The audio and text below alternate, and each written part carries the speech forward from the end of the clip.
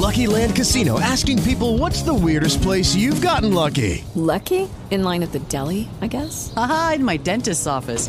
More than once, actually. Do I have to say? Yes, you do. In the car before my kids' PTA meeting. Really? Yes. Excuse me, what's the weirdest place you've gotten lucky? I never win and tell. Well, there you have it. You can get lucky anywhere, playing at LuckyLandSlots.com. Play for free right now. Are you feeling lucky? No purchase necessary. Void where prohibited by law. 18 plus. Terms and conditions apply. See website for details. Blog Talk Radio.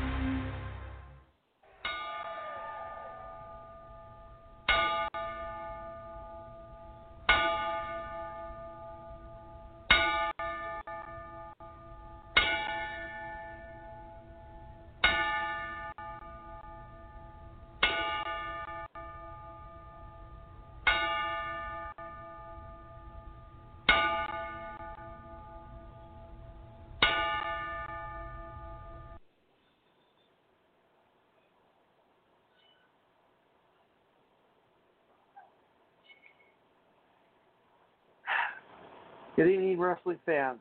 And unfortunately, we have a sad piece of business that we need to start with tonight. Once again, we have lost more members of the wrestling fraternity.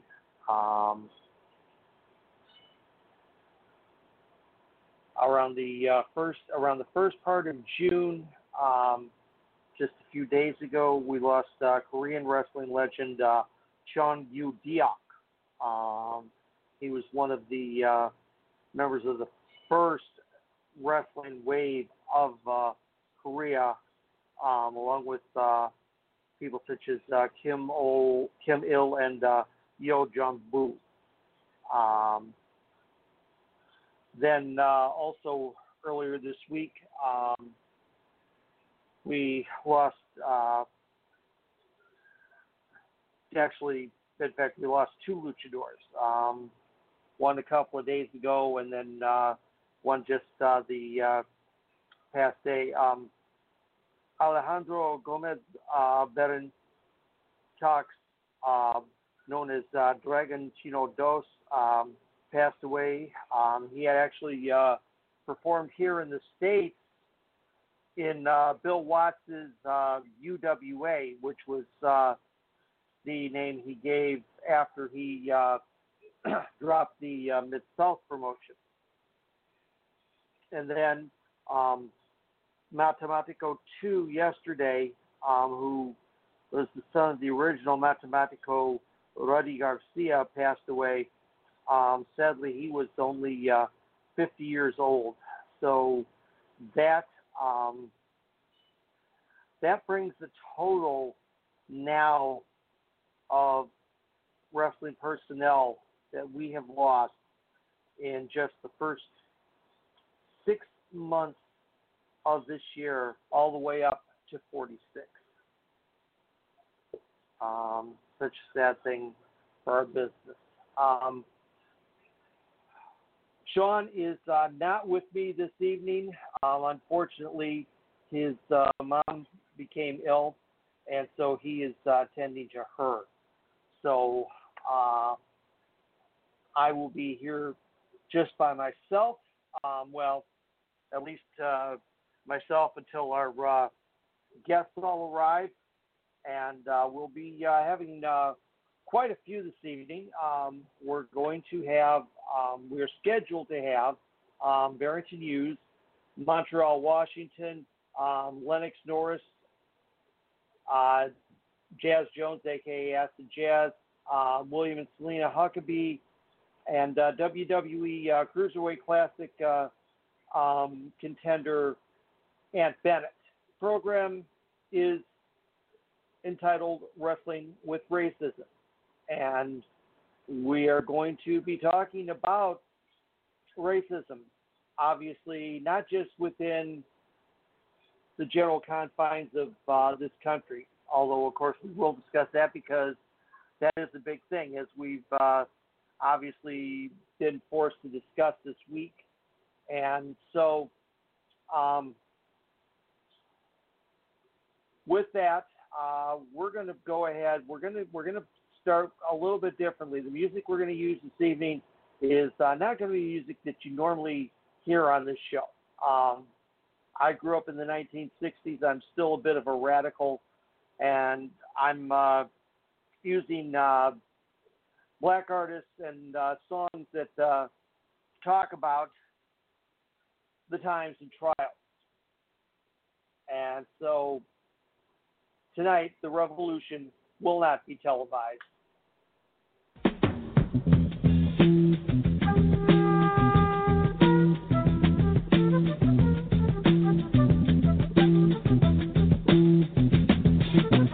You will not be able to stay home, brother. You will not be able to plug in, turn on, and cop out. You will not be able to lose yourself on Skag and skip out for beer during commercials because the revolution will not be televised. The revolution will not be televised. The revolution will not be brought to you by Xerox in 4 parts without commercial interruptions. The revolution will not show you pictures of Nixon blowing a bugle and leading a charge by John Mitchell, General Abrams, and Spyro Agnew to eat hog maws confiscated from a Harlem sanctuary. The revolution will not be televised. The revolution will not be brought to you by the Schaefer Award Theater and will not star Natalie Woods and Steve McQueen or Bullwinkle and Julia. The revolution will not give your mouth sex appeal. The revolution will not get rid of the nub. The revolution will not make you look 5 pounds thinner because the revolution will not be televised, brother.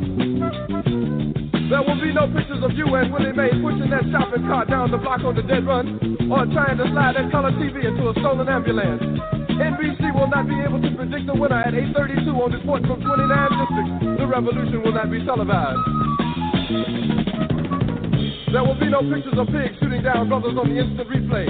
There will be no pictures of pigs shooting down brothers on the instant replay. There will be no pictures of Whitney Young being run out of Harlem on a rail with a brand new process.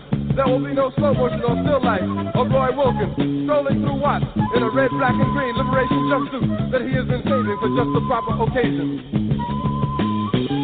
Green Acres, Beverly Hillbillies, and Hooterville Junction will no longer be so damn relevant, and women will not care if Dick finally got down with Jane on Search for Tomorrow, because black people will be in the street looking for a brighter day. The revolution will not be televised. There will be no highlights on the 11 o'clock news and no pictures of Harry R. women liberationists and Jackie Onassis blowing her nose. The theme song will not be written by Jim Webb or Francis Scott Key, nor sung by Glenn Campbell, Tom Jones, Johnny Cash, Engelbert Humperdinck, or The Rare Earth. The revolution will not be televised. The revolution will not be right back after a message about a white tornado, white lightning, or white people. You will not have to worry about a dove in your bedroom, the tiger in your tank, or the giant in your toilet bowl. The revolution will not go better with Coke. The revolution will not fight germs that may cause bad breath. The revolution will put you in the driver's seat. The revolution will not be televised, will not be televised, will not be televised, will not be televised. The revolution will be no rerun, brothers. The revolution will be live.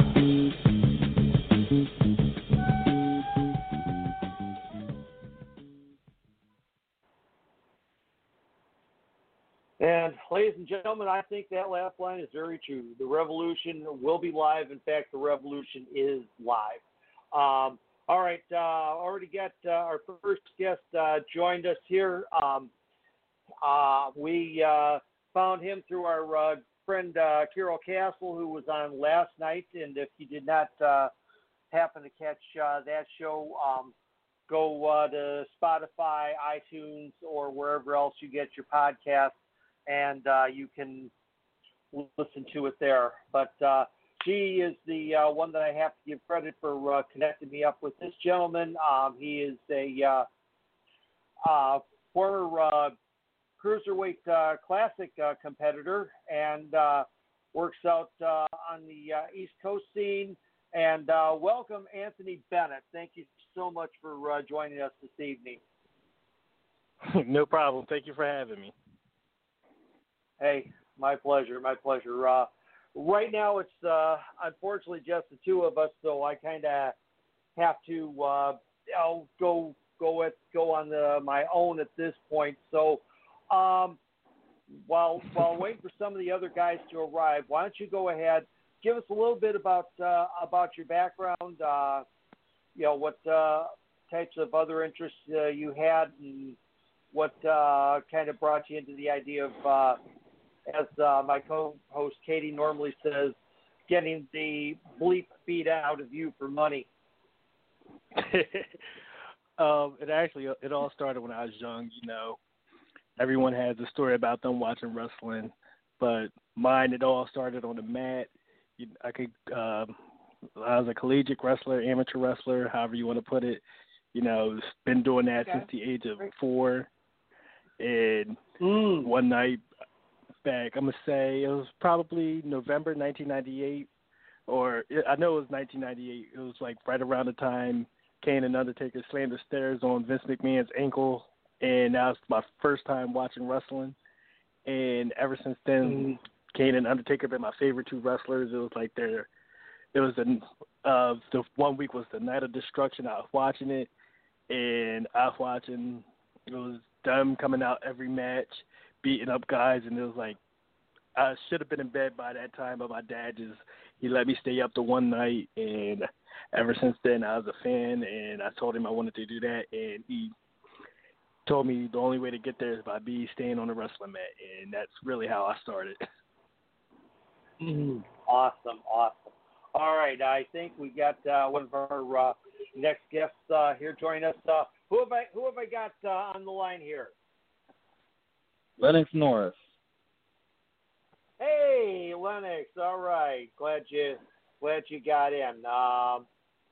Got Anthony Bennett there, who's also in. So Anthony meet Lennox. Lennox meet Anthony. How you doing, brother? Doing good. Just got in from running an errand. I'm now sitting at home chilling. How you doing, man? Can't complain. Feeling blessed. Cool. Awesome. All right. Well, I'll tell you. I mean, I have to look at this even at my age, and I'm in my early 60s, as a learning and listening session tonight, because obviously I can't understand this, because I don't live this. This is you guys' reality every day. It's not mine. I mean, I don't know if either of you happen to hear Jimmy Kimmel's monologue from a couple of nights ago, where he talked about how he finally realized that, he's got white privilege, no matter, he's had white privilege all his life, no matter what he thought his life was really like. And so I'm kind of in that same boat. In fact, once we get a couple more guys in, unfortunately, as I was preparing this evening or this afternoon, a realization hit me about something that I did back in the earlier part of my career as a referee, and I've just been looking at it and thinking about it, and my God, I'm so ashamed. It's not even funny. So I want you two to kind of start bouncing off each other here as far as the ideas of wrestling while black, or whatever else while black that you can sit there and think, oh my gosh. I mean, in the past week, bird watching while black has almost become a capital offense.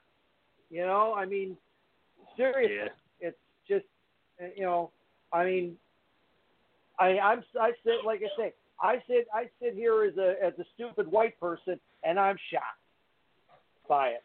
So, and we've got another one of our panelists in. Let me bring him in. Okay, who have I got on the line here? Hey, hello. Yeah. Yeah, it's Will. It's Will and Selina Huckaby. Hey, Will, how are you guys? We're doing great, man. Hi. Hi, Selina. Glad you guys joined us. Lennox, Anthony, Will, and Selina Huckaby. We had Will on several months back. I don't know if you heard about Will's story, but Will was actually verbally assaulted and bullied by a fan during a show. And Will, I'm going to let you go ahead and you explain your story and that. And Selina, I want you to chime in because when you posted what you posted, I mean, my God, that was just that just really struck. Are we talking about the incident in Alabama, or are we talking about the one in Ohio? Yes. There's another one two. now. Oh my God. Well, all right. Well, it was after the Alabama incident was when we got you. So talk about the Alabama incident, and go ahead and bring the Ohio one. And Lennox and Anthony, hey, chime in, ask questions. This is y'all's forum. I'm just kind of running around answering the phone more or less. No problem. All right, I don't know of either incident, Alabama or Ohio, actually, so I'm interested in listening to both of these. Well, I mean, the Ohio incident it was just kind of funny where I was at a show and I was a heel and stuff, and there was a fan. It was actually pretty funny because a fan said something really racist, and the referee had the most. If looks could have killed that referee, would have killed that fan. And the referee literally rolled out the ring and walked up to the fan and was like, "We don't do that here." He's like, "If that's how you want to talk, we have kids and other families here. You can leave, but you won't disrespect this guy like that." And then he rolls back in the ring, comes up to me, and he's checking my pads and my gear and stuff. He's like, "I'm so sorry about that." And I was just dying laughing about the situation because I'd never seen a referee be that intimidating to a fan before. Yeah, that was historic. And then the situation in Alabama, it was once again just being a heel and cutting a promo and saying the usual stuff that he'll say, the generic cheap heat, calling them, trailer trash and taking their food stamps and, I'm better than they are. And a fan got offended that I called them trailer trash. It ended up dropping the N-word. Now, before this, during the match, they were giving me some heat and stuff, the fans were. But this fan just kept using racial slurs and stuff. And I ended up being on the outside of the ring close to him and his wife. And they wanted me to, I guess they wanted me to pose to take a picture. I'm not sure. But they were just like, "Hey, we're trying to take a picture. Look at us." And I'm just I'm not giving them any kind of response whatsoever. And they're like, "Hey, you in the red, we know you hear us. Turn around so we can get a picture." And I'm still ignoring them. And then finally he's like, "Yeah, well, you know what? That's all right, boy. Just stay down on your knees where you belong." And so I knew there were no kids over there by them because a lot of the families had moved to the other side of the ring. So I very discreetly gave them the finger, and that's the picture they decided to fucking take. And then they called the promoter and was like, and they after my promo I called them trailer trash. The dude got all mad and started calling me the N-word. The promoter was like, "Hey, you can't use that here." And it was like, "Oh, well, he can call us trailer trash, but we can't call that N-word the N-word." And so they basically, and this fan was also the referee's dad. And so basically the promoter basically banned them from coming. Well, after they left the building, they sent the promoter that picture of me giving them the finger. And without even asking me, what was the context behind me giving them the finger, the promoter was like, "Oh, we can't book you anymore because you're flicking off the fans and giving them the finger and stuff." And it just turned into a huge problem.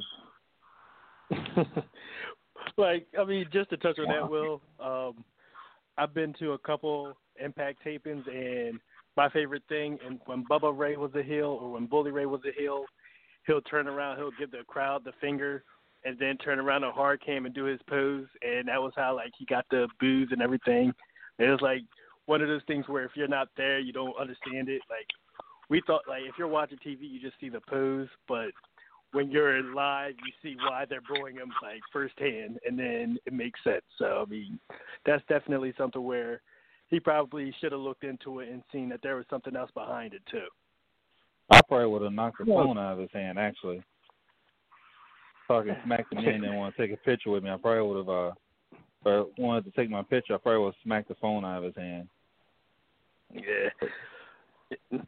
And, like, the bad part with that is, like, it's racism everywhere, too. Like, it's, in wrestling, you hear it, like, so much. And, like, even with me, when I got announced to be in the Cruiserweight Classic, like, they posted my picture, and WWE put a nice little caption and everything with it, and then you read the comments, and it was, who let this N-word in here? Oh, this N-word is this N-word is that. And it's just, like, I know WWE, they got too many people commenting on their stuff for them to catch every single comment. But, you know, like, I'm just looking at it, and me, because it's a WWE platform, I want to look at all 1 million comments. So I'm scrolling down, just looking at everyone, and I'm just like, okay, so these guys are saying this, these guys are saying that. Oh, look, this is somebody who actually wants to support me. So, you know, it's definitely always going to be there, like, no matter what platform you're on, no matter where you're at.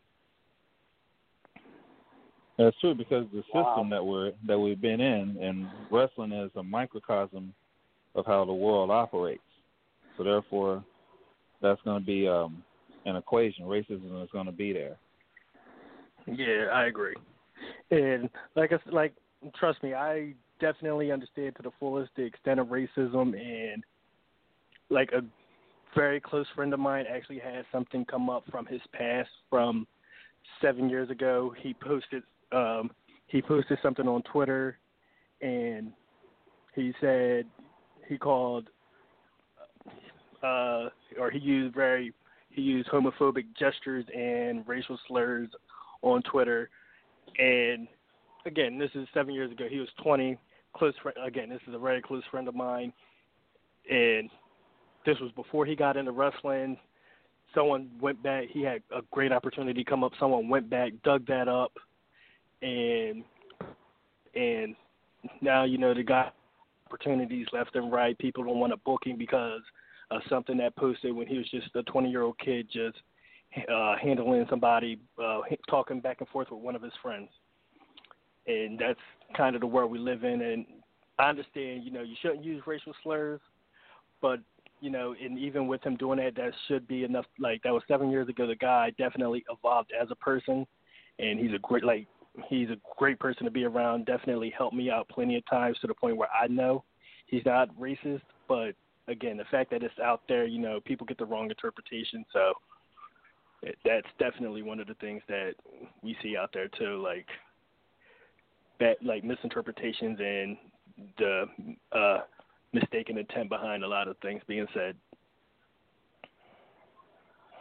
Well, we're coming from a society where language is actually being compromised. So, like, if, you know, we're to a point where we can't decipher. It's harder for us to decipher what people are saying when it's written on when it's typed on a computer or written on paper, or even expressed in verbal, you know, in actual verbalized wording. And all that has been done on purpose. And even though I've put the spotlight on racism, I've been doing this for like the last decade, really. And seeing what I've seen this week has been surprising, where actually there's a larger number of people agreeing with what I've been saying for the last 8 years. And a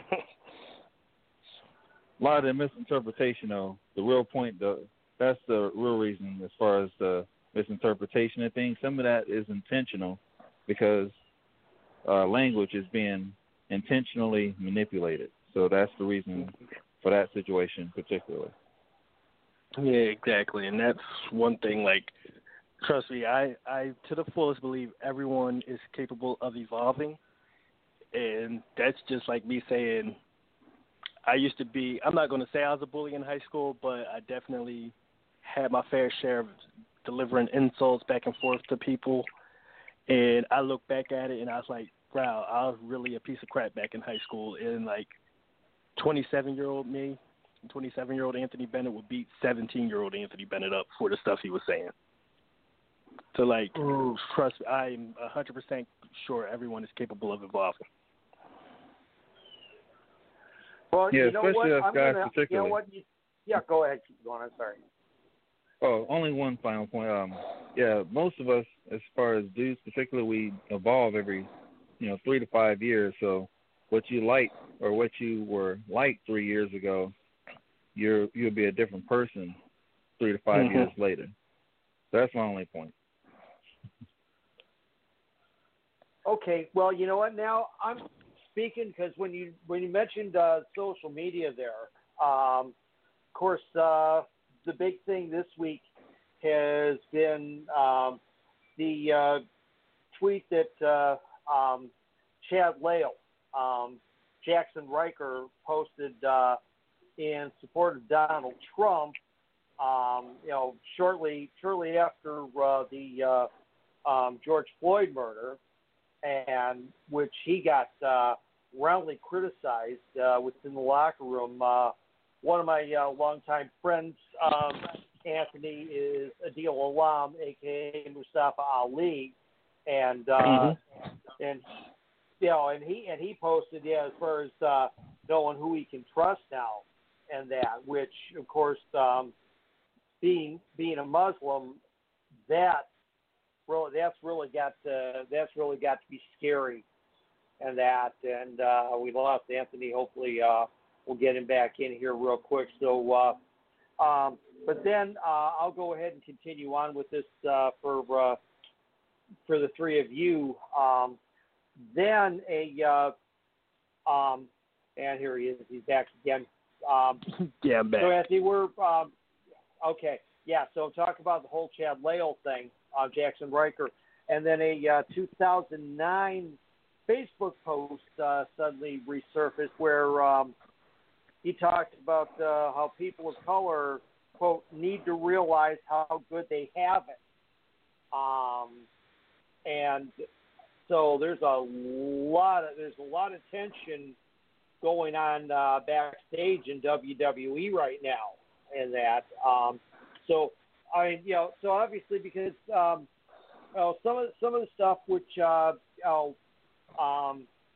Anthony, you might not have seen it, but Will, you and Selina and Lennox have all seen it. The stuff that Barrington Hughes, who's supposed to be joining us, and I'm hoping he'll get here real quick, where he's calling out various people in and out of the industry that are posting some really, really evil racist crap online right now, and it's just like, where is this stuff coming from, and that.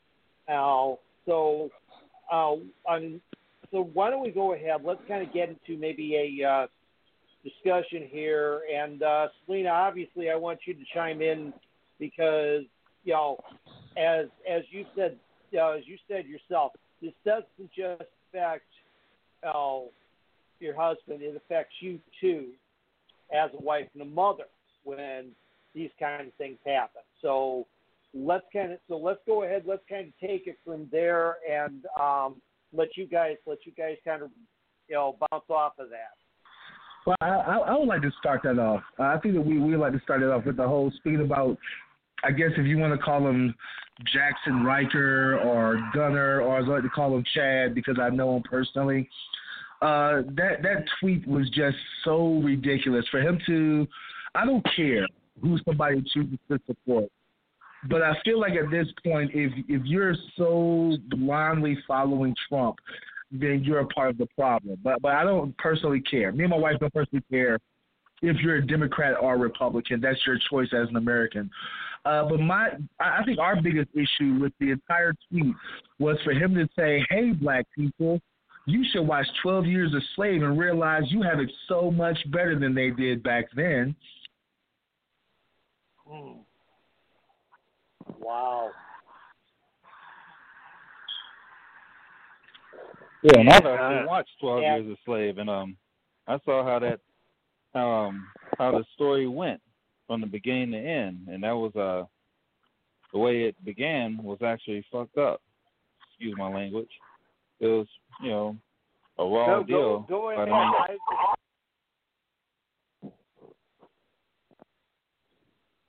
Hello? Yeah.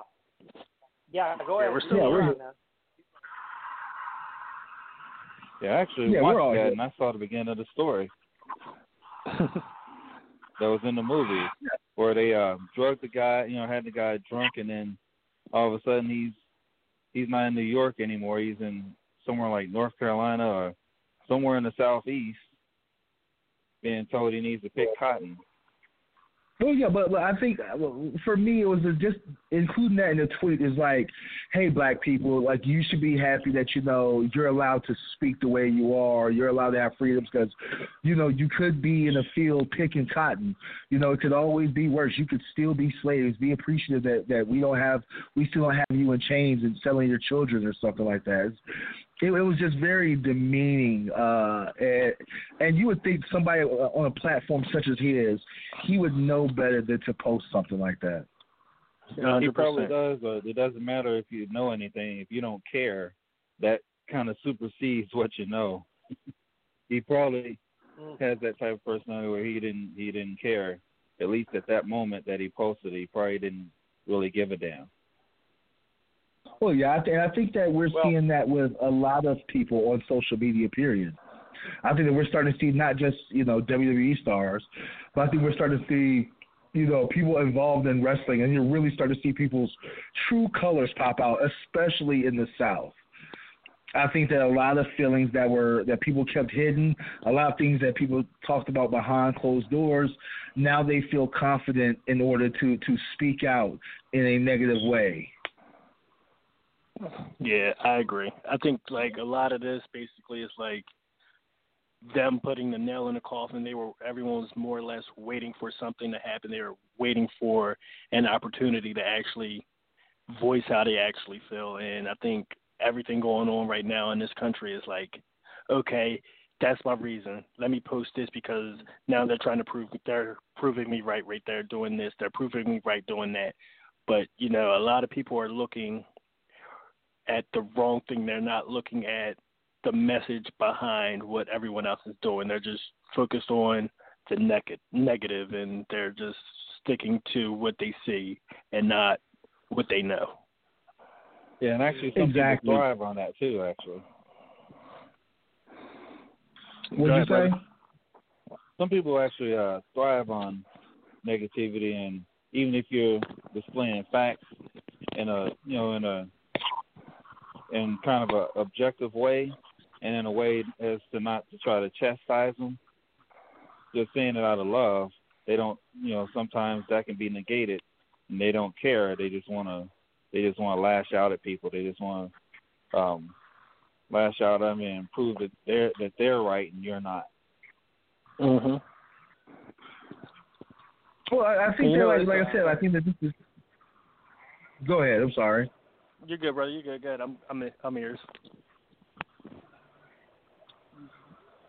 I would say that I think that we're starting to see, like I said, we're starting to see people's true feelings come out to the point where there are wrestlers behind closed doors and not necessarily outright being said this, or in some cases, as in the case of a wrestling company in Texas.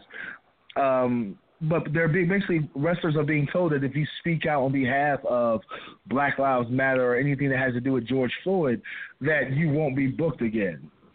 And I think that's as far as wrestling goes, the wrestling world goes, that has really created a firestorm and has been the reason why so many more wrestlers are speaking out, because now we're being told, if you speak out, we're not going to book you. Mm-hmm. Yes, and we're getting tired of that. That's the whole reason for all this that's been happening in recent weeks, is that black people are getting tired of being subjugated. They're getting tired of being told how to feel, and told that if you tell us your pain and tell us how you feel while you're experiencing this pain, or, you know, they'll say your perceived pain, which is actually very real, then we're not going to give you this, or we're not going to book you anymore. We're not going to bring you here. We're not going to bring you there. And black people are getting tired of this, especially, you know, black people in the wrestling world right now are getting tired of it, just like black people around, you know, here in the United States are getting tired of being told how to feel, being told how to express our pain, being told how to protest, just getting, you know, being told like we're, you know, being treated like children even if you're like 50. People, you know, black people are getting tired of this, and thankfully people are seeing this, seeing the same thing that I predicted actually a decade ago. I knew this was going to happen, that, you know, everyone has a threshold. And when you get tired of something, when you get tired of being subjugated or bullied in any way, eventually you're going to break. Something's got to give, and you're going to want to fight back. You're going to lash out. Something's going to happen. And that's where all that emotion is coming from. You know, even if it's whether it's right or wrong, this emotion was bound to come out. And if this isn't stomped out, if this isn't taken care of, it's going to keep rearing its ugly head. Like, this can go away in a couple of months or even to a year, but it's going to come right back just like it has. You know, you keep doing this, you know. Yeah, people keep, like if I call the police officers who, well, quote-unquote officers that would kill black people with impunity, I call them race soldiers, because there's a difference between being a race soldier posing as a cop and true police work. And people are getting tired of all that. And when you get tired of something, and I know this from life experience, when I had bullies when there were people trying to bully me when I was in school, after a couple weeks, you know, I had enough and I'll fight back. And if they beat me, so what? They're going to respect me. But if I win, you know, either way, whether I win or lose, I fought back. And there's respect to be gained from that. And people are getting tired. So when you're tired, you fight back.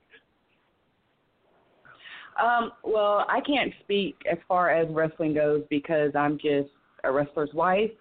But I can speak on just how. Never say just. Selina, never say just. The wife is as important and as big a part of this whole structure as the performer husband himself. So you're just as important as these guys are. In fact, maybe even more so, because, you know, you're the backbone, you're the support, you're the one that keeps them going and going out there to that ring. The mental stability.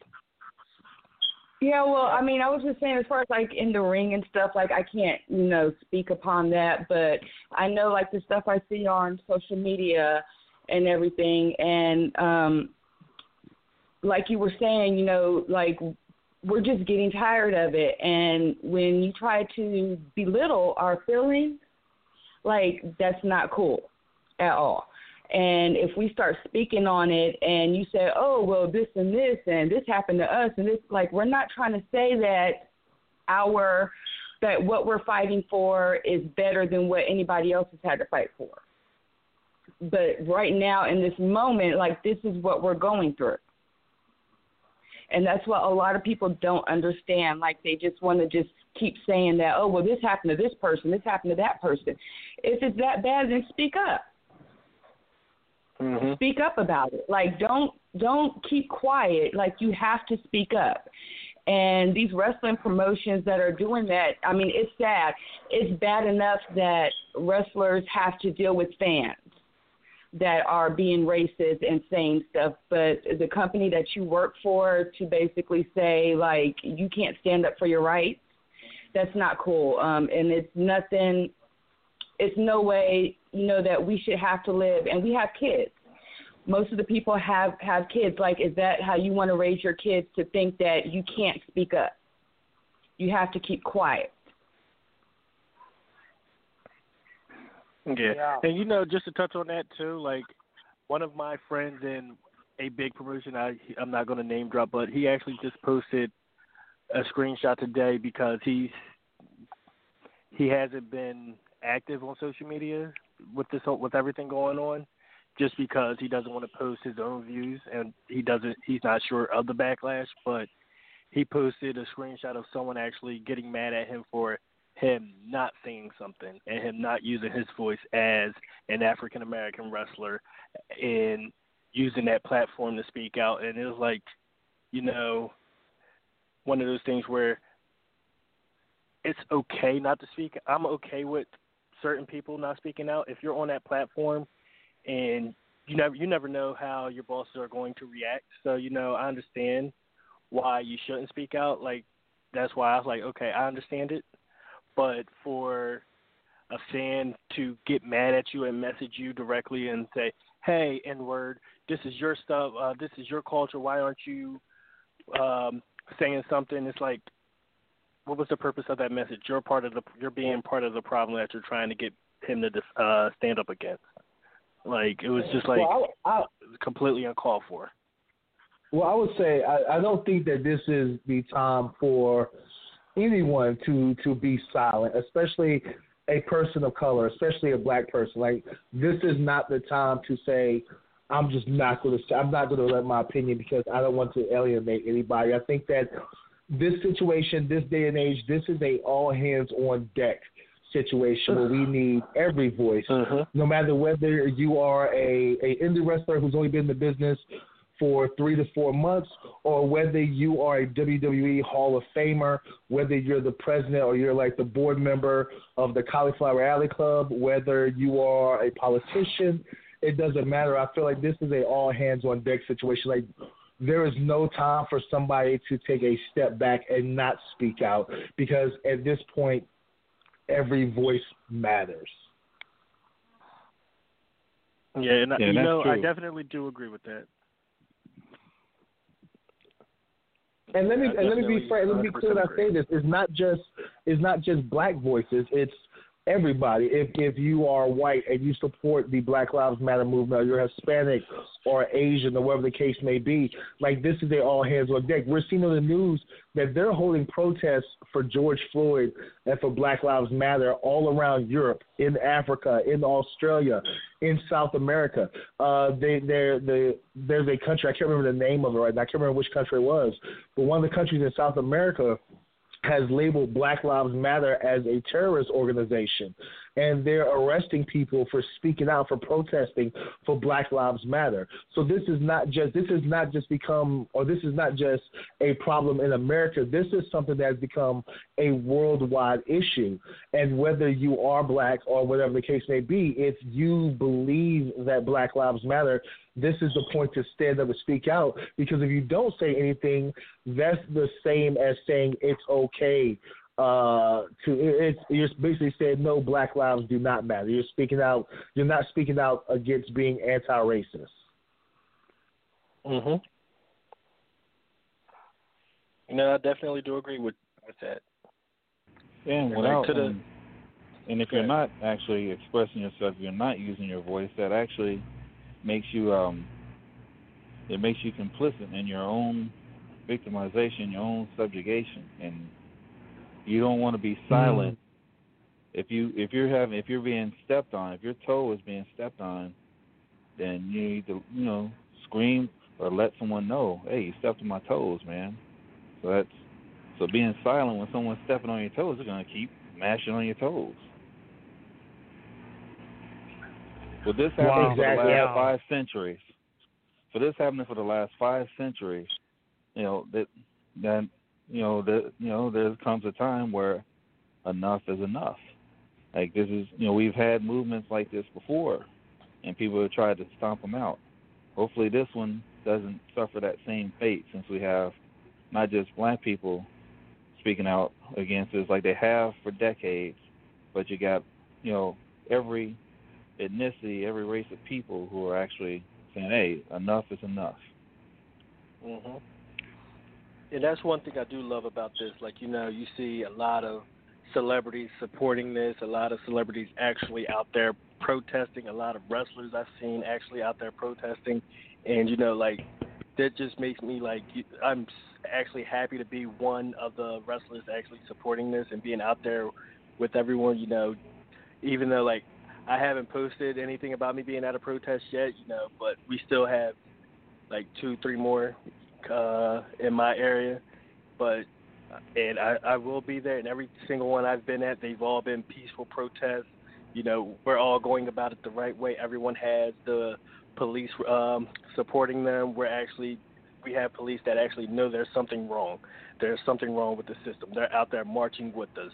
They're helping us get our point across. So every single protest I've been to, every single one had the police with us. We are getting our point across. We're getting our voices heard. They're listening.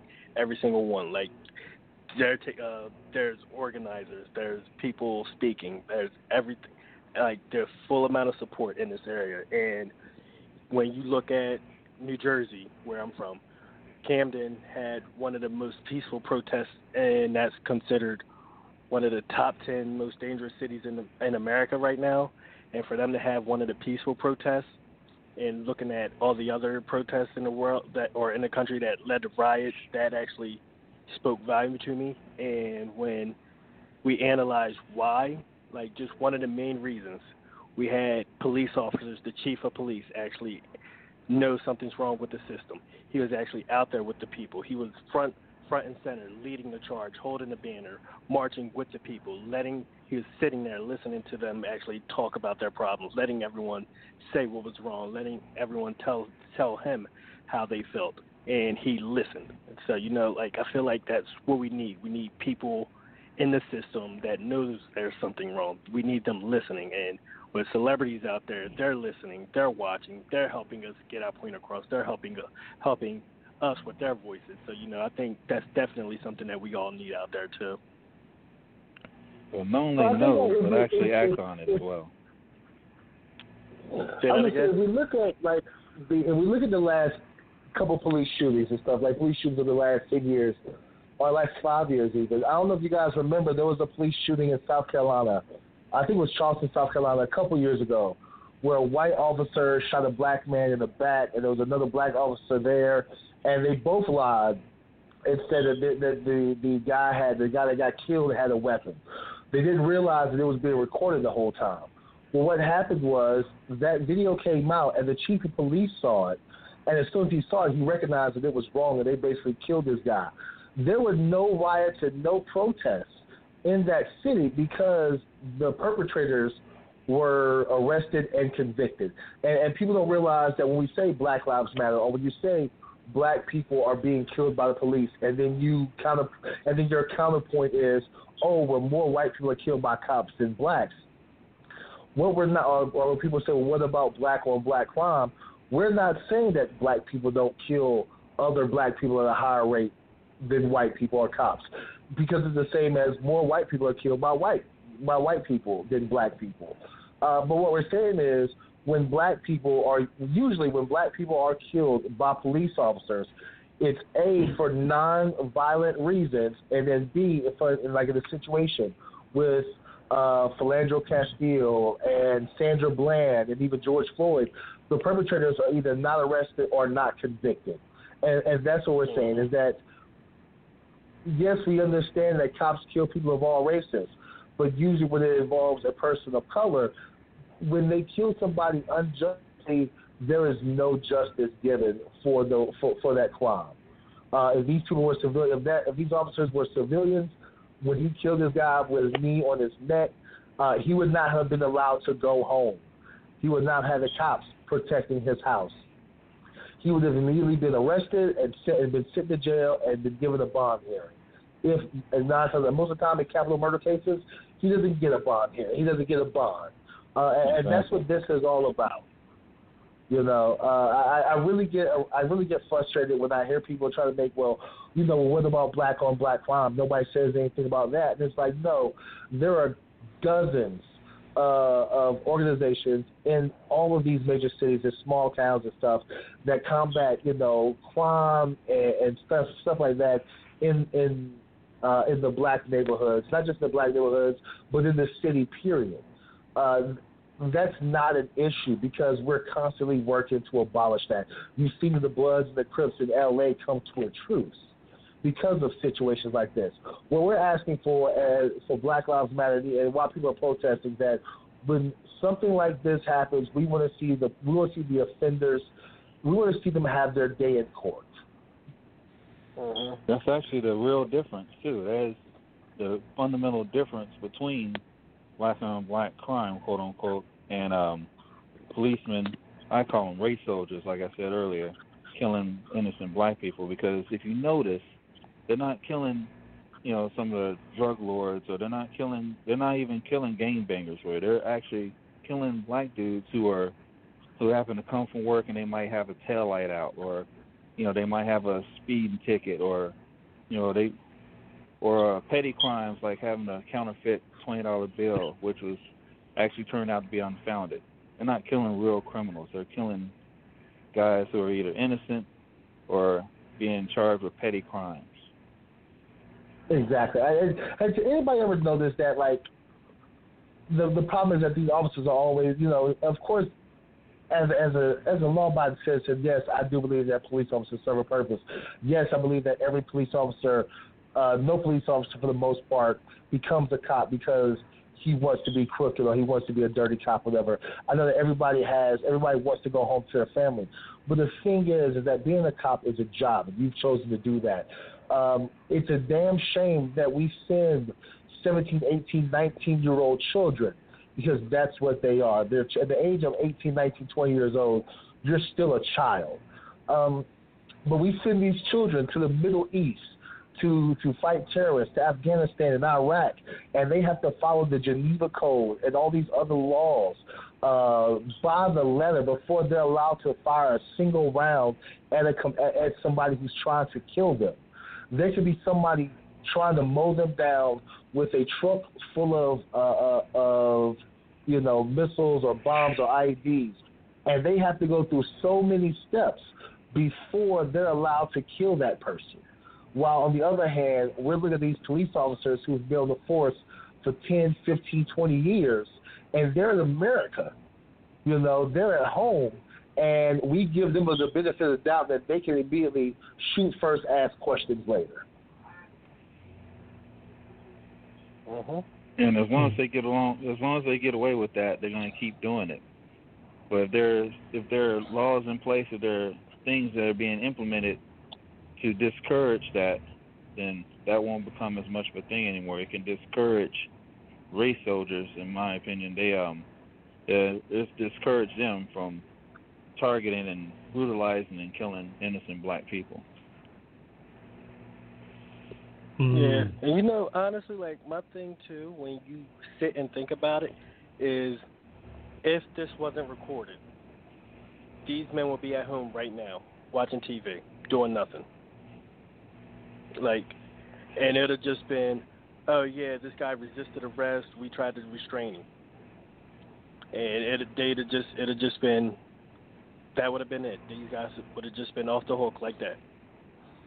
And that's the same, like, that's what gets to me a lot when you think about it, like how much racism is going on behind the scenes, how much of it is happening in the world, even in wrestling, how much of it do we see, do we witness, and it's out there, but it's not being recorded. Nobody knows about it. Other people are witnessing it, and they're just not speaking up on it, and nobody's saying anything, nobody's putting these people on blast. So, like, that's definitely one of the things that gets to me, and it's one of the things where we got to actually speak up as a unit now. If you're even individually, if you see it, hey man, look, that's effed up. That's wrong. That's this. You're not supposed to say that.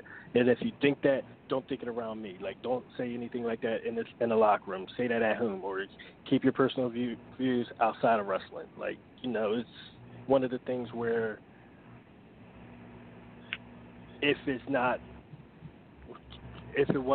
no one's around, nobody would know how these people act. Like, if no one was there filming it, nobody would know what was going on. Yeah. That's one of the things that you sit there and I think about, and I'm actually Selina, I'm going to go ahead and address this to you. Well, I mean, because not only have you got Will to worry about as a wife, you've got a son that is autistic, and I mean, what goes through your mind when you have to send them out there by themselves, and and these type of actions have been happening, I mean, not just this week, but obviously, I mean, for eons. And that, how is a black woman, a wife and a mother, what goes through your mind when you have to send them out there? Well, as far as our kids go and stuff, we don't try to share our kids from what's going on in the world. Like, our kids are getting older; they're all like preteens and teenagers and stuff. So we let them know what's going on in the world. As far as our sons with autism and stuff, our youngest son wants to be a police officer when he gets older. He's always gone around. He calls himself, Officer Huckaby and stuff. He plays around like he's going to arrest us and everything. I get more worried about my older son, who is nonverbal. He's 6'3", and we've seen in the news and stuff where for my oldest son, he's nonverbal. So if he gets frustrated, and the lights and the sounds will disorient him, and he might seem like he's resisting or he's being violent, but he's just having a meltdown. And I'm always worried that something is going to happen, whether he's in school dealing with a resource officer, or whether he might some kind of way get out of the house, or he's outside playing and a police officer drives by and they don't understand that he has special needs. I'm always worried that somebody's going to do something to my children. So I do my best as a parent to always make sure that if they're at home, that we keep an eye on them. If they're in school, that everybody knows what the situation is. And in our community, a lot of our neighbors know our kids, and so if something happens, they'll be able to speak up for them as well. That's good, because there's actually, like, if not, otherwise they could shift the narrative and slant it to where what's been called, like, a guy, he's 6'3", like your son is 6'3". And he's not a small person, not a small kid. And they could use that as, like, almost what is called a super Negro narrative, where, he was overpowering, he was big, and they would describe him as just like this big monster. They paint him as such, and in order to justify brutalizing and killing them. And that's a smart strategy, to let people know the situation, so then when they try to shift the narrative, people can, go, no, it is nothing like that. He is nothing like this. This is the real situation.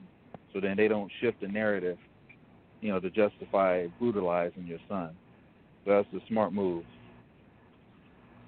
That is something that it is something that really, really, it terrifies me every day, and especially like Will was saying with our oldest one. Even though we know, like, more people know more about autism and stuff, a lot of people don't. And I don't think a lot of these police officers are trained to know the difference, or they don't want to see whichever one.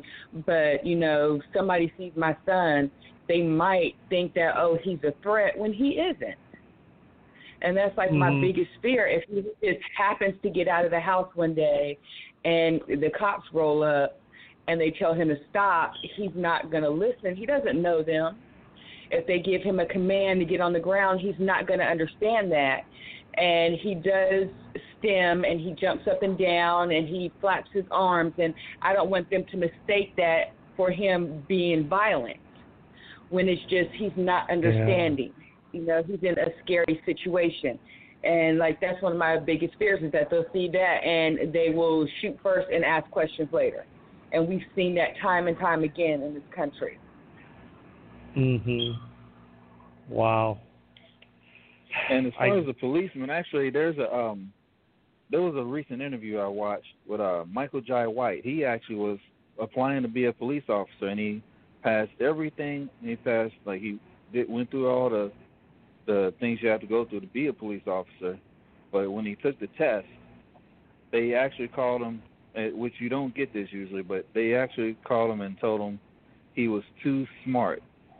So the IQ tests they're purposely lowered, and because they actually want the policemen in these departments to be programmable, and that's an issue that has to be addressed as well.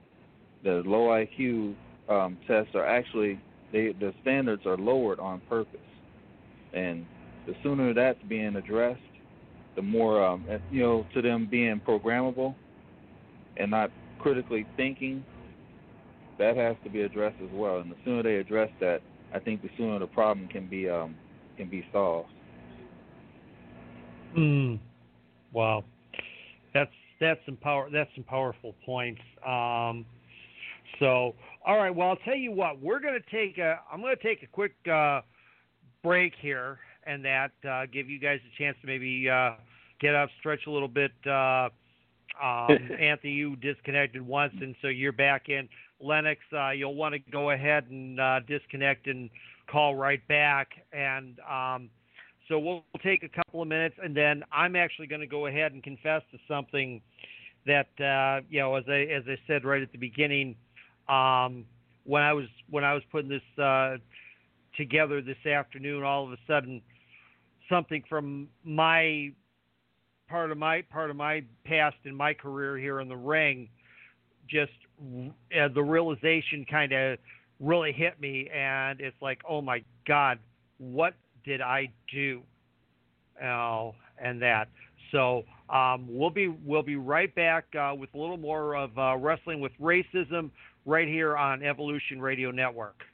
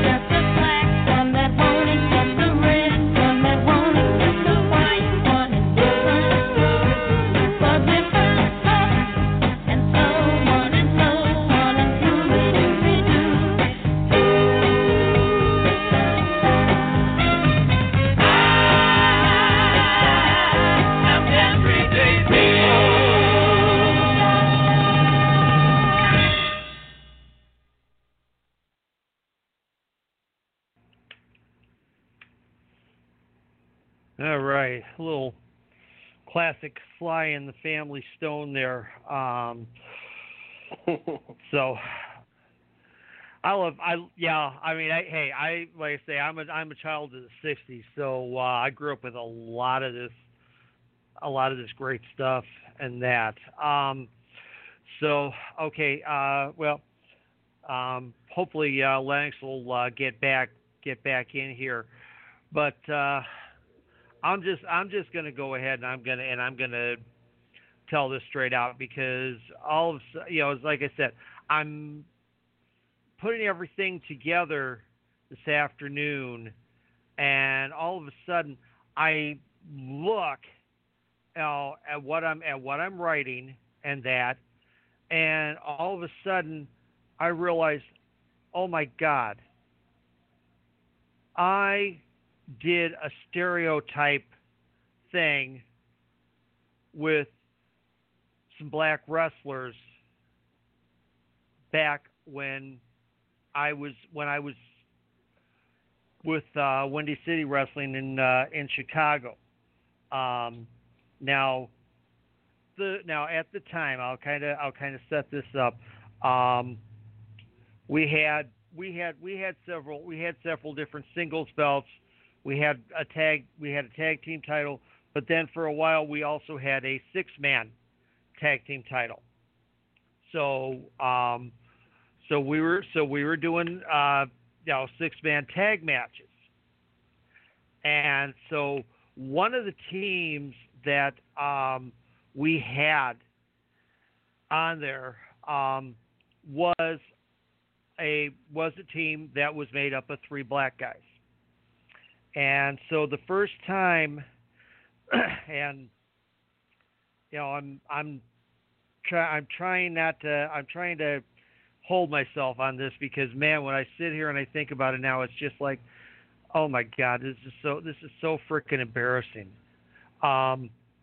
What I did the first time we went and we did TV and that, when they came in the ring, I said, okay, what I want you guys to do is, when I say, let me check you, you guys assume the different positions. You go up against the corner, spread out, you get on your knees, place your fingers behind your head, and you lay down with, spread all out and that.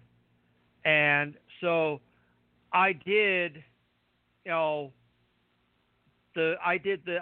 stereotypical white guy, making sure that the bad black guys weren't bringing anything illegal into the ring. And I just, when I realized that this afternoon, I'm like, oh my God, I helped foster a stereotype. And I was just feeling so horrible about this. It's like, okay, I'm gonna have to let it out tonight, because I mean, I'm no better than any other white performer or promoter, because I did it. I played the racial stereotype with these guys, and I feel terrible as all get out, and I'm apologizing right now for ever having done that, wishing I'd never done that. I mean, my God, it's just, it's killing me inside. So, well, can I say, you're not the first, and you won't be the last, and I don't think you can really blame yourself, because you didn't know, and now that you realize how wrong that was, I'm pretty sure that if you were in that position, you would never do that again. But you also can't put just the blame on yourselves, because those wrestlers had a choice whether or not they wanted to do that as well. Would I myself personally do something like that right now? Definitely not. Not saying that I haven't done that in the past, but because I have. But at the time I did, I was young, I was green. And I was just trying to not cause ruffle any feathers in the business. So I wouldn't, while it's okay to feel bad about it, I wouldn't beat myself up too bad, because you don't know until somebody tells you. Mm-hmm. It actually goes to my point. Oh, sorry. It goes to my point of we're all actually are complicit in it because of how we've been influenced to think about black people, and that's even ourselves as well. We've been influenced to think of ourselves as less than, just as well as everybody else. Even around the world, we've been influenced to think that we're, consider our inferiority and take it in.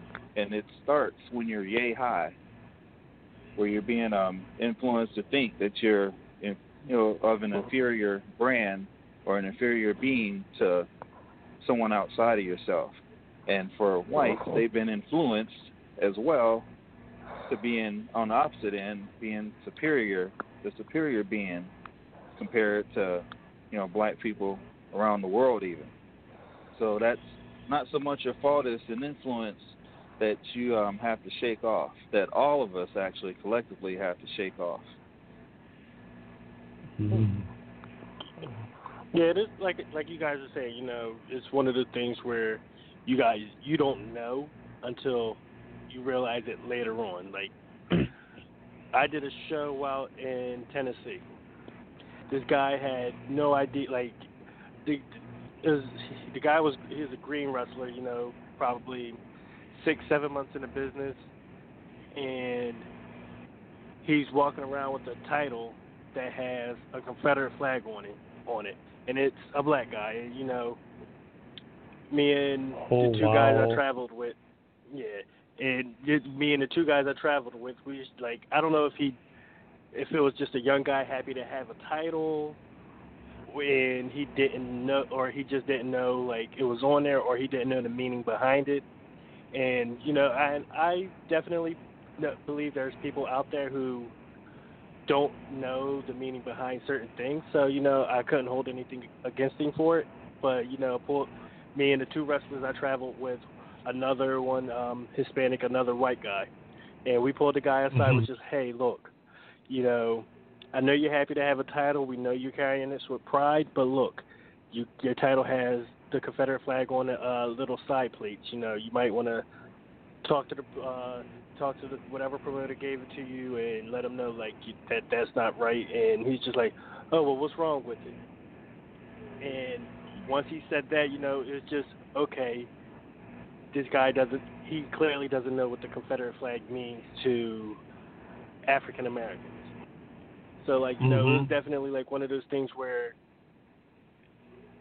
the promoter probably, like, it's just probably the promoter's heritage, and that's how he grew up. There's, again, no racial intent behind it, considering, you put a championship title on an African American. But, the fact that the kid didn't know what it meant, like, it definitely, like, spoke volume to me. It was just like, we know what it means.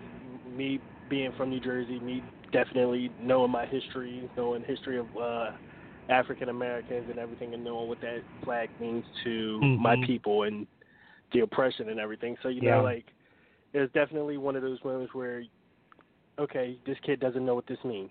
He doesn't know. So, let me go ahead and tell him that you got the one guy that I travel with, he wrestles as Angry Dad. He's a teacher, actually, too.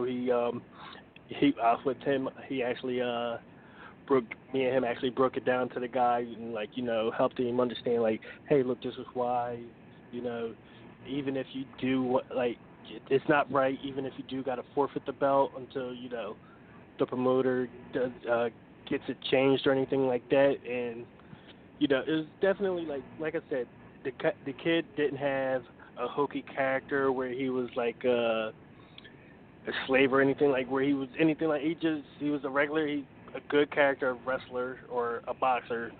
His gimmick was a boxer. But, it's just like, hey, look, your title has this on it. I don't think that's a good representation of a title. And on top of that, you being an African American carrying a belt with that flag on there, it doesn't look right. It sends the wrong message. And we helped him. Like, I could say we helped him understand, but then again, that was our one time at that promotion, so I can't say whether or not the guy went to go talk to the promoter, got the belt changed, or anything like that. So.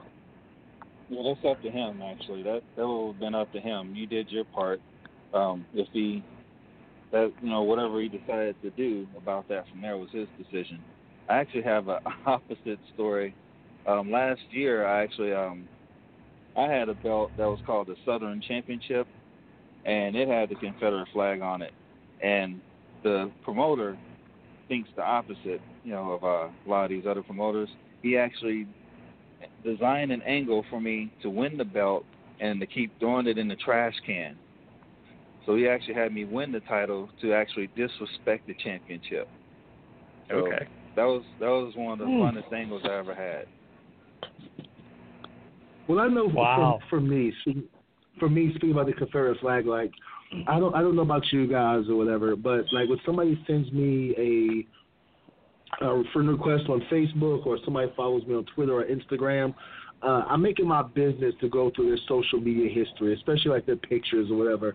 And if I see anything that has to do with the Confederate, if I see somebody, like especially a wrestler, somebody involved in the business, and they're taking a promo pic and it has the Confederate flag like in the background, or they're holding a Confederate flag, or there's some kind of Confederate flag on the gear, like I automatically, unfriend these people and I block them. And then when I see them at shows, they're like, hey, I sent you a friend request, you didn't accept it, or hey man, you blocked me on social media, or you blocked me on Twitter, what's up?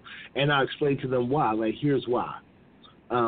It might not be offensive to you, and to you it might be this whole heritage not hate thing, but to me it's offensive, and that's something that I choose not to associate with. So I feel like in my own little way, I'm kind of making people in my area aware of what they put out there in social media. And just to touch on that, like going back to the pictures, it's a guy out here who, not a little while ago, when he was just breaking into the business, posted a picture with a group of friends. He did nothing wrong. He just posed and flexing his arms in the picture. But then when you look at his two friends in the background, one of them is doing the Hail Hitler salute. The other one has his finger imitating the Hitler mustache. And I was just like, I messaged him privately, hey, man, look, I know you have good intentions. Nothing's wrong with you in the picture, but take the picture down, and this is why. And he said straight up, oh, snap, I didn't even notice the background. I didn't look at them, didn't know they were there.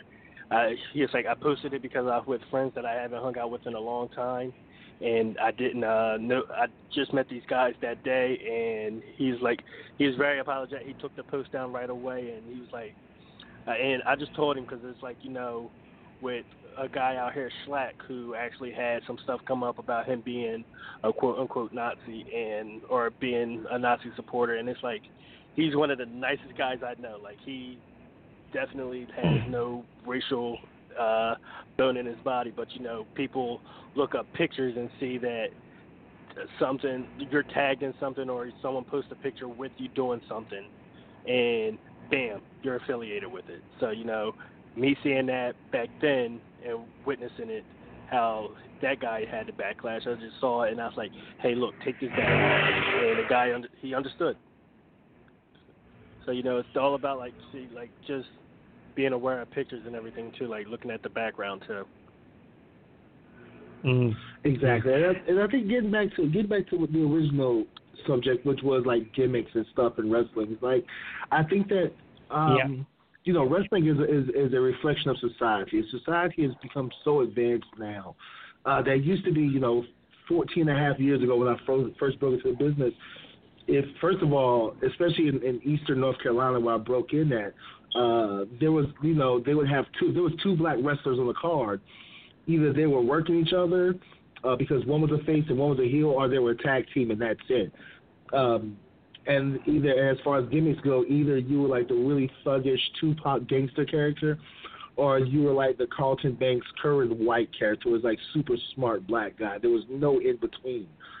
But I think that society has advanced so much, and wrestling has by default, that black wrestlers, we don't have to use the cheesy old school gimmicks that we've seen for decades. Like, guys can have so many different gimmicks, so many different looks, that there's not a right or wrong way to have a gimmick as a black wrestler, whether male or female now.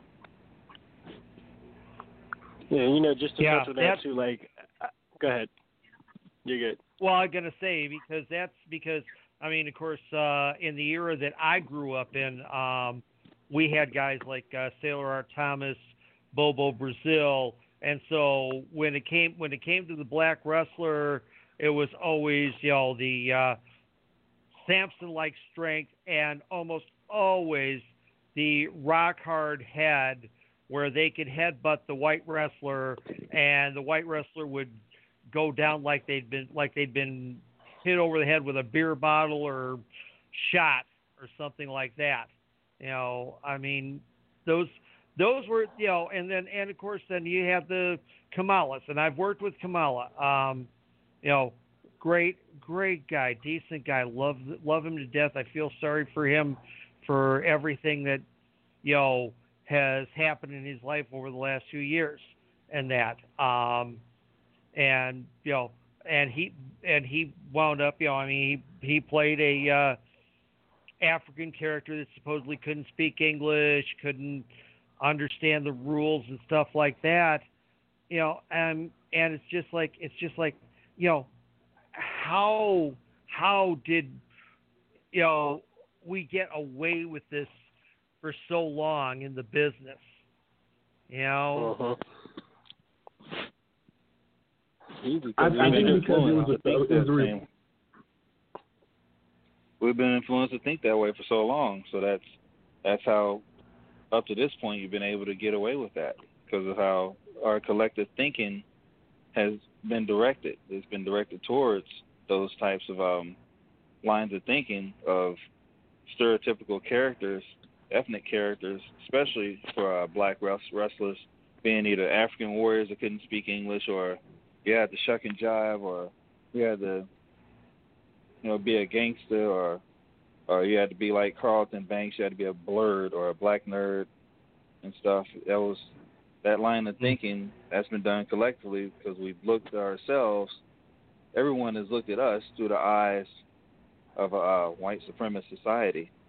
And when you're being influenced, you're not totally at fault. You're only maybe a certain percentage at fault at best because you're being influenced. And if people look at who's influencing all this general population, I think this problem can be solved. But you have to look at who is really influencing all this. Who are the puppet masters? Who's bringing all this to light? Who's perpetrating all this? Who's really perpetrating all this? Exactly. It's like, and like I said, I'm not so, I work in the Northeast and the Midwest occasionally and stuff. I know definitely in the Southeast, you still have a lot of old school, a lot of the bookers are older white men who came into the territories, or they have that old school territory mentality. And it's very hard to break that mold, especially where they are involved at. But you do have, but the good thing about these young kids nowadays is that these younger kids are not afraid to say, no, I don't want to do that. Whereas before, like I said, when I first broke into business 15 years ago, the whole adage was, the promoter or the booker gave you your gimmick, and that's what you ran with until you had enough windshield time that you can create your own gimmick. Nowadays, these young kids are like, I don't want to do that. I'm not going to do that. And that's so refreshing to see because they see themselves as more than just the nerdy black kid or the gangster criminal thug, to the point where when I see somebody doing the gangster criminal thug, I'm shocked and I'm almost appalled. Like, there are so many other things that you could have done with your gimmick. Why do you want to be a gangster? Why do you want to be a thug? And there's so many different other options now that wasn't afforded to us 10, 15, 20, 30, 40 years ago. And, just to touch on that, like, I trained at CZW for quite some time, and DJ Hyde definitely told me one thing, and it stuck out to me. And everyone knows me, knows my personality. I'm definitely like a happy-go-lucky, I'm goofy, over-the-top kind of person, and all I did was portray took my wrestling character and amped it up by 10. And that's how I got my gimmick. And DJ Hyde pulled me aside and was like, okay, well, that's already done. And I was like, well, what do you mean? He's like, how many times have you seen a dancing black guy on TV? How many times have you seen a hokey black guy out there on TV just doing the same thing? And when he said it instantly, my favorite wrestler to this day is R-Truth. And once he said it, I was like, oh, snap. Then I was like, okay, well, what about, and I definitely did say, okay, well, what if I do like the whole thug thing? He's like, how many times have you seen that?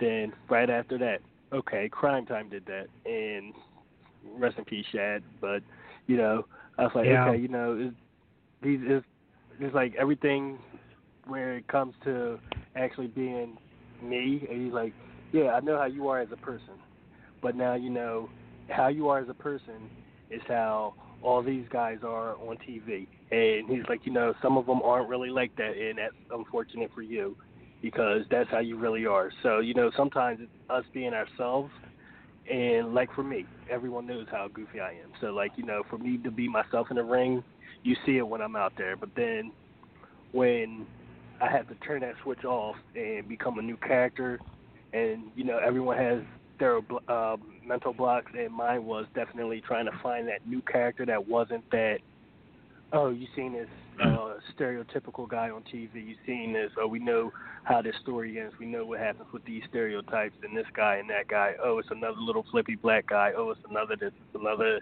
dancing black guy. So, you know, like, it's definitely out there where, you know, once DJ Hyde pointed that out, it's like one of those moments where you sit there and you realize, okay, how can I be different from everyone else?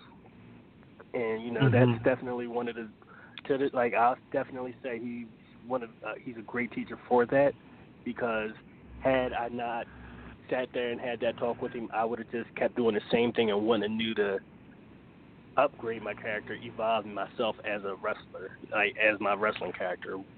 You know, I'd have still been doing the same stuff that you see on TV, the stuff that New Day was out there doing, basically, more or less. So, you know, like, me having that talk, I was like, okay, so it's literally the same thing. He's like, and when you break it down, it's like, how often do you see a black guy out there dancing? He's like, they have one every year.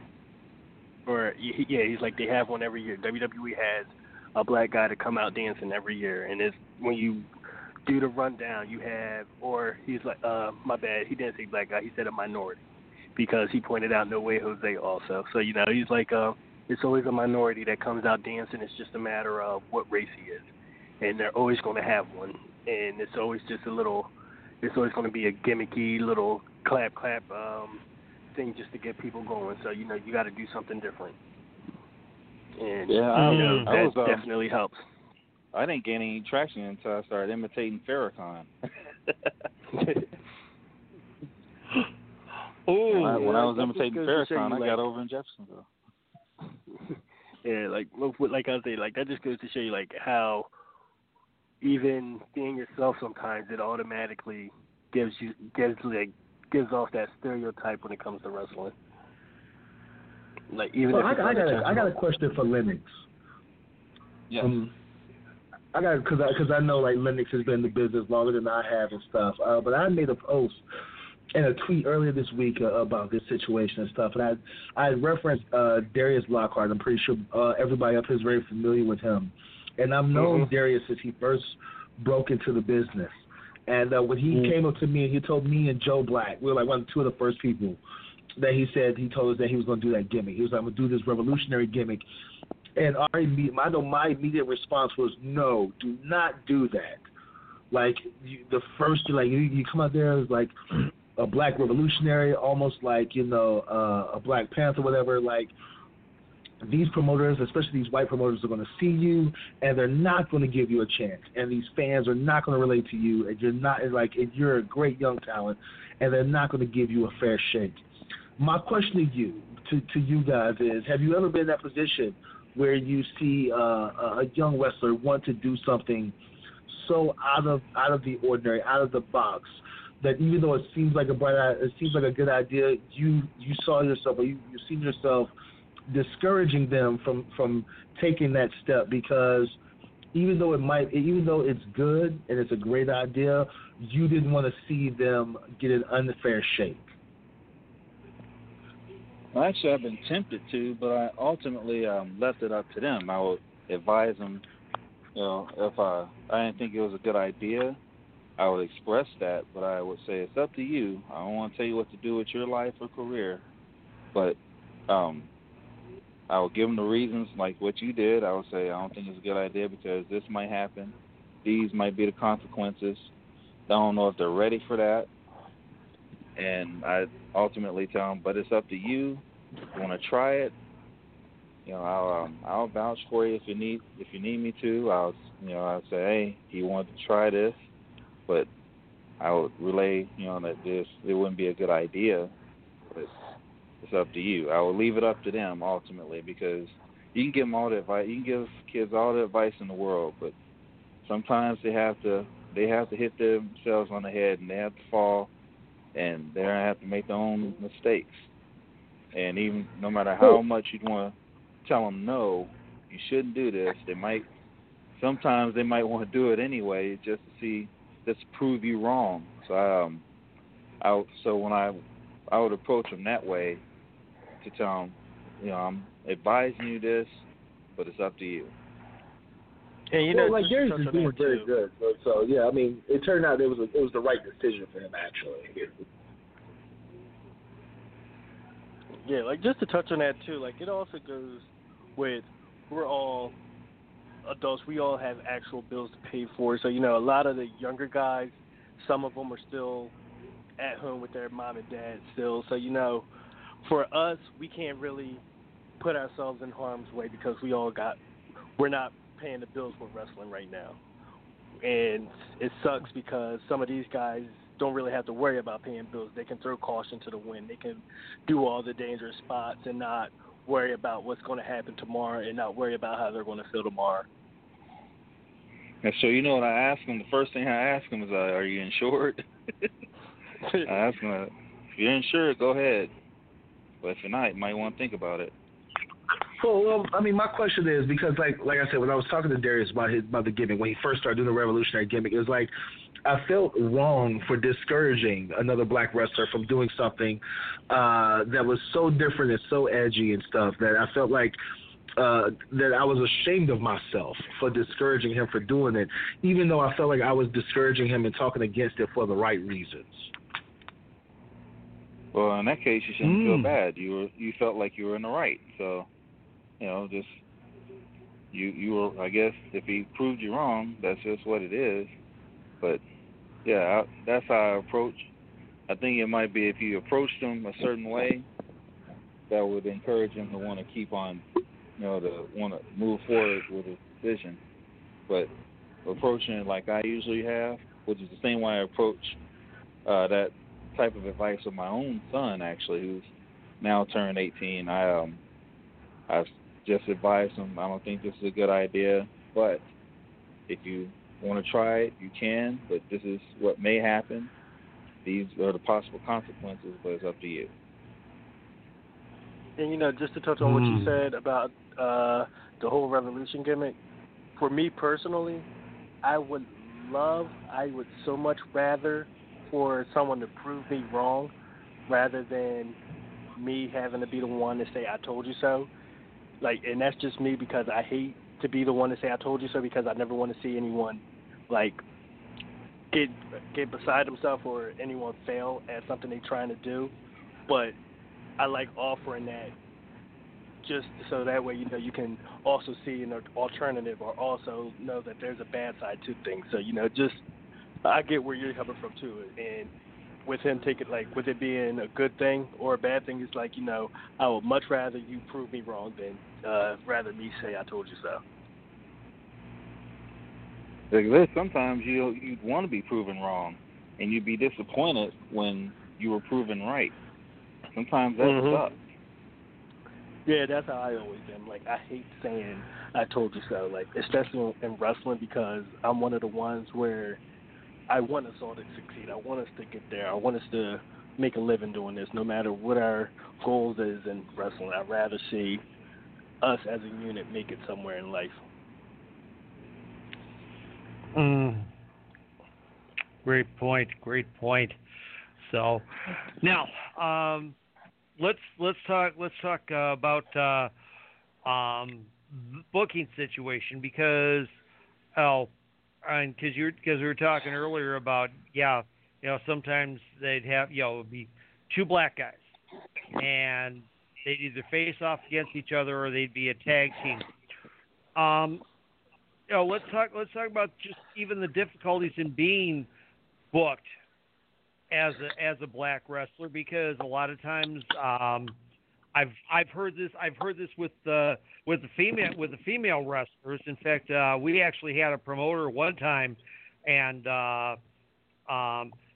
Will, you know Katie, our female co-host. I mean, she about ripped his head off and tore him a new rectum all at the same time on the air, and we had to kind of keep her cool because he said that women were a gimmick, and he only used them like once every few months, and that. But let's talk about the idea that call up and promoter says, well, we've already got a black guy, so we really don't need you because we've already got one of you. Thankfully, What's I have crazy not experienced that yet. That used to be in the older days, actually. Yeah. They used to be in the older days, actually, in the older territories. I remember Rip Rogers was telling us that in OVW class once, where it used to be they'd have 1 or 2 black guys per territory. And if it's more than that, then they usually they wouldn't want to use them because they only would limit it to 1 or 2 per territory. Well, that's funny because, like I said, I broke into the business almost 15 years ago, and I think being from the South is definitely a different world from being from the Northeast or the Midwest. It's like because 15 years ago I had promoters saying, "Hey, we've got 2 black guys. What are we gonna do with another one?" And for me, being a greenhorn, especially a black guy, there'd be 2 other older veteran black wrestlers on the card. And instead of nowadays where, we as the vets are looking at younger black wrestlers, trying to help them and giving them advice and, saying, hey, here's my number. If you need any help getting booked or whatever, let me know. Back then when I first broke in, the older black wrestlers wanted nothing to do with me just because of the fact that it was like, if I came in, that means one of them probably wasn't going to get booked again. Especially if I was young and athletic and good looking and got over with the female fans. It was, we're not bringing him back in. Nowadays, I think, especially like living here in Georgia, I'm very lucky because, you go to a lot of cards in Georgia and North Carolina and stuff. It's just full of young black talent stuff, male and female, to where it's not even – unless you're going to the shit shows, or as Jim Cornette likes to call them, the outlaw mud shows. Unless you're going to one of these shit shows or outlaw mud shows, you'll see half the card, if not, 80% of the card will be black wrestlers. And that's never really a thing anymore here in the South for the top promotions. They're just looking at talent, and they're not looking at whether you're black or white or whatever the case may be. But you still have some places, Alabama, some places in North Carolina, northern and southern Georgia, where they look at, okay, we've got 2 black guys, or we got 3 black guys, and we can't really have that many more because then we're going to turn away our fan base. Wow. Because I think down in Georgia, isn't it a lot of isn't it a huge black fan base down there in Georgia where you're at? Well, in the Atlanta area, yeah. If you're in the Atlanta area, it's a huge black fan base. But when you get to northern Georgia, which is right there on the border of like Tennessee and North Carolina, or southern Georgia, down to by the coast of Florida and stuff, it's still kind of hillbillish, for lack of a better phrase. I don't mean to offend anybody, but it's a different world than it is around the Atlanta area. Oh, okay. Yeah. I sit and I think. I mean, I don't know if you guys are familiar with the show that was supposed to be happening WrestleMania week in Tampa. That for the Culture show that Game Changer was helping to put together, which was going to be 100% black talent on it. I mean, they were taking the 2 black members of the Rascals, think Sugar Dunkerton was booked on that show. I mean, it's like it's like an entire event that would have really, I think, been probably one of the best showcases for black talent. Unfortunately, got knocked down by COVID-19. Damn COVID. It's like, yeah, exactly. It's like, I mean, could you? It's like, man, I could have imagined sitting as a fan in this, in this building and watching this particular card and just looking at this talent going, oh my gosh, this is amazing. I mean, because I worked one of the first black-oriented promotions in the I guess you could call it the Chicagoland area. It was Northwest Indiana, and then I've also worked lucha. So it's like I sat down, but like I say, I can't completely understand this at all. I never will, because I'm not the guy that has to sit there and worry that if by chance I got handed a 20 that wasn't good, and I go and I take it to the store and I use it, I'm not going to have to worry about some cop putting his 250 pounds body weight on my neck for 8.5 minutes and that. But whereas this is a reality that you guys live with every day, and that, and it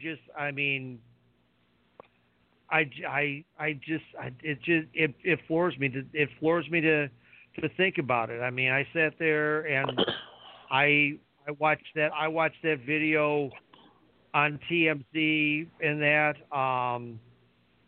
I don't know if any of you guys were aware of this, but last night in Alabama at one of the bridges, there was a cross burning.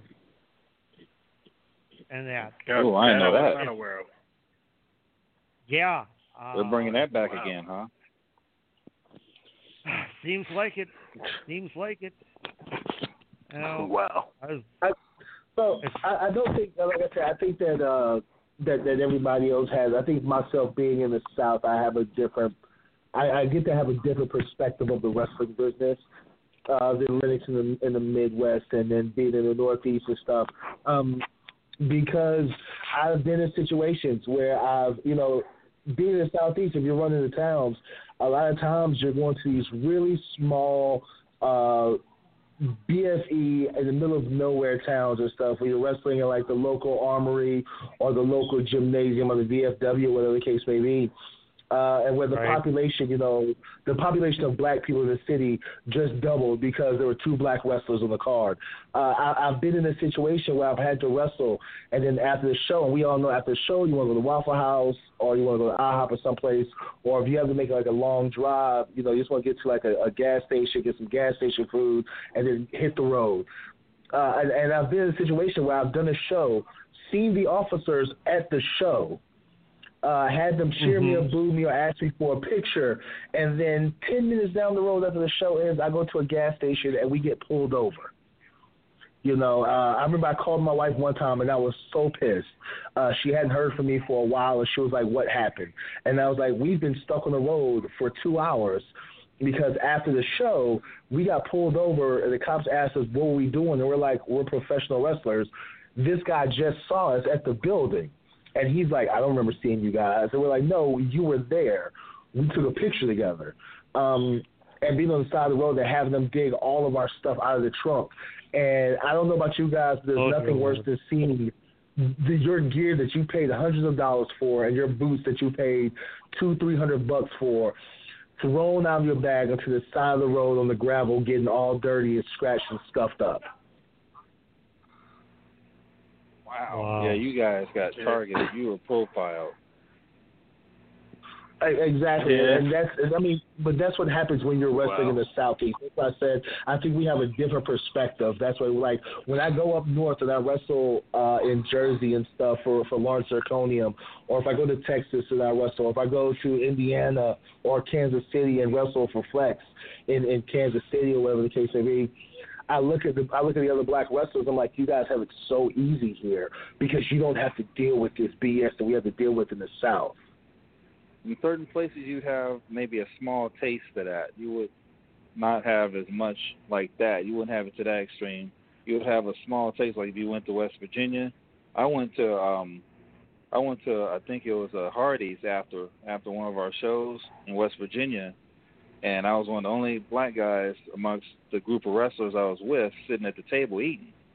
I go out because we're about to leave, and I had to come back in before we left, and while I was out in the car, one of the guys was like, I guess it was a fellow patron or one of the restaurant employees referred to me as the N-word, and I didn't know about this until I went back into the restaurant, and someone relayed the information to me, because I saw the faces, I saw the energy change when I came back, and was wondering what was wrong. I didn't have to ask because they told me immediately.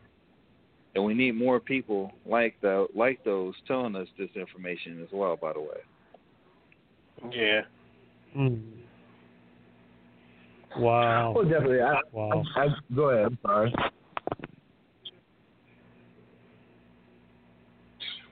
Yeah, we need more people like that, too. Yeah, I was going to say it warms my heart, and I get very happy when I see white people who are involved in professional wrestling, or white people who just happen to be my friends on social media speak out.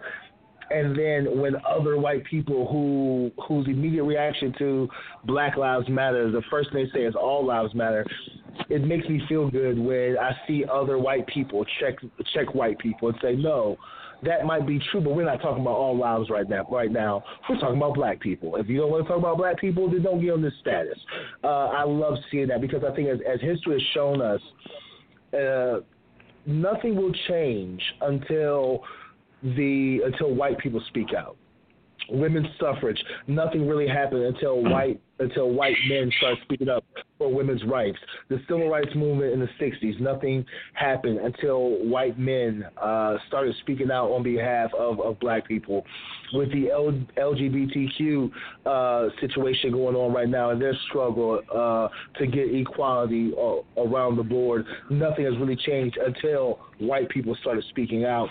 So unfortunately, the way the American society is situated, the way it's made, is that you won't get changes until white people call out other white people, which is why I tell my white friends, if you don't agree with All Lives Matter, or if you support Black Lives Matter, you have to speak out, because we as black people can say it till we turn red in the face, but nobody's going to listen until you say something.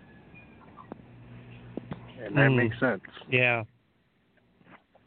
Absolutely. That's one of the things that I've wised up enough, to say, when I see somebody that puts all lives matter, it's like, no, until Black Lives Matter, no lives matter, because absolutely, it's not all lives matter yet. I mean, up here in the Chicago area, it's amazing. One of the greatest. I mean, and we got Jesse Jackson. Okay, we got Jesse Jackson, but probably one. But I've been at an Operation Push meeting. That man is such a compelling speaker, and that I didn't completely sit during the memorial yesterday. I mean, when Reverend Al started going, I got a little old school Pentecostal. I was standing up and I was pointing and I'm going, you speak it, Reverend Al, and that, and then, like I say, I mean, yeah, we've got Jesse, but we also have Father Michael Flager, and I don't know if you guys are familiar with him or not. If you're not, get familiar with him. He is the priest over at St. Sabina Parish on the south side of Chicago. I'm not even Catholic, and I would go to Mass to hear this guy speak, because he is that much of a supporter in the of the black community, and like you're saying, until we white people start really getting loud about this, then it's gonna fade out. And I'm hoping that it hurts that George Floyd was killed and that, but maybe this time this is the point where the revolution finally turns. And I'm thinking, and it's like, and I'm very political. I'm a precinct captain and everything like that. It's like, this is probably, and especially for black people, the most important election of your lives, because if Donald Trump stays in for another 4 years, God help this country, because it's going to erupt in such a civil war that I don't think we'll ever recover from it. The concern I have with that is actually the first time the system actually voted in Trump, he actually lost the popular vote. I think right. For me personally, by 3 million. Yeah, I would actually prefer to vote independent, because I don't like the two-party system personally. But you would have to find a suitable independent candidate that can hopefully be as suitable as Biden. Biden, he's had his share of he's had his nefarious past when it comes to black people as well. So it's a hard choice when you look at it that way. So if you don't see those two choices, if you're looking for an alternate, if you're looking for an alternative choice, and if Biden isn't the one, then hopefully if enough people can vote independently and find a suitable candidate there, that would be nice too. But for me, I hate having to vote for the lesser of two evils. I hate having to settle for that, because neither one has traditionally done anything for black people particularly, and neither have they done anything for poor people, collectively. So that's actually that's the dilemma that we're gonna have to look at. Yeah. Well, I can understand where you're coming from. Yeah, go ahead, please. But say, I'm with Lennox, where I'm a registered independent.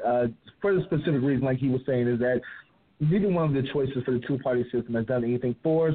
And I personally feel that even though the general rule of speak is that most black people have to be Democrats, I feel that we only see the Democratic Party in our neighborhoods every 2 to 4 years when it's election time. And then they come out, they take a little pictures, they say some very cool things that sounds good, that looks good in the newspapers, and then they leave. And I think I might be the only person in America who might think this. I don't know. It might be me and Killer Mike.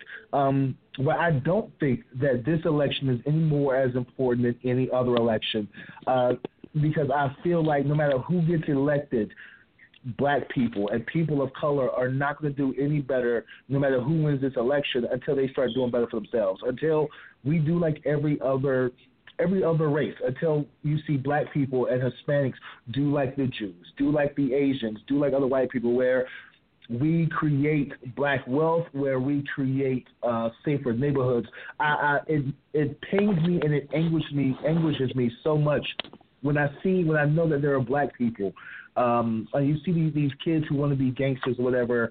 They have all these guns in their houses. Like, hey, technically you don't have a felony. You can own a firearm. Go get a legal permit and go defend your neighborhoods against these people who are looting. Go defend, go police the police in your neighborhoods so that your neighbors aren't hurt. Quit letting other people come into your neighborhoods. Quit letting Starbucks and Walmart and all these other companies come into your neighborhoods. They'll hire you for minimum wage, and they'll take and not donate and not give back to your community.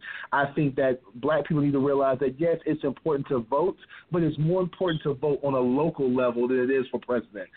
Whoever the president of the United States is not going to affect me more than who my local councilman or my mayor is. That's going to immediately affect me the day they come into office, because those changes affect me on a personal local level.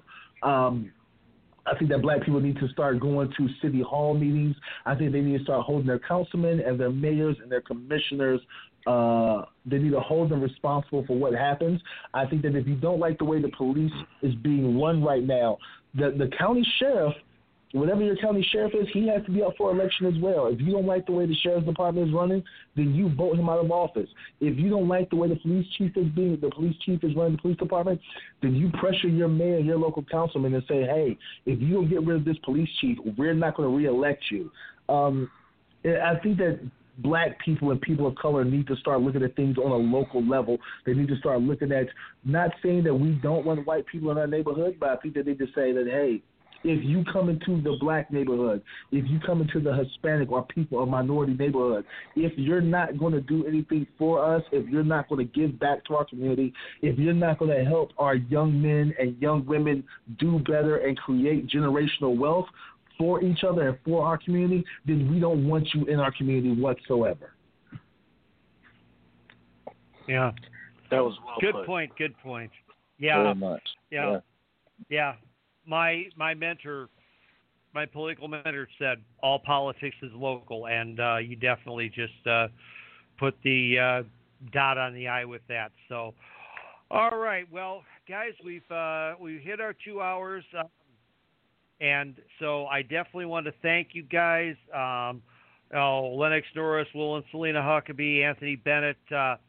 You guys have taught me a lot tonight, and hopefully you've taught a lot of other people tonight and inspired a few people. So once again, thank you guys very much. You guys are definitely, you're welcome to, call in on any of our, on a normal Thursday night show. We'd love to have you on. We'll probably, Will, you've been on, we'll have you back on with Selina. Anthony, we're definitely I'll get you scheduled in at some point, and Lennox as well. Just, so we can have, just some more general wrestling discussion in that, because I love what we did tonight, but I also still obviously love my wrestling business. 30 plus years in it. If I don't love it by now, I've been in the wrong line of work for the longest time. So, gentlemen, Selina, thank you very much. I really appreciate your help tonight, because you helped me out, as I'm sure you hopefully have helped a lot of other people out. So thanks again very, very much. Thank you. Thanks for having me. All right. Thank you. And thank you for having me. Love it. Love you guys. All right, so being Mr. Radical, I'm gonna fill this out with little old school Isley Brothers. Thanks for listening. We'll be back with you next on Thursday night with the ECW reunion part 2. Good night, everybody.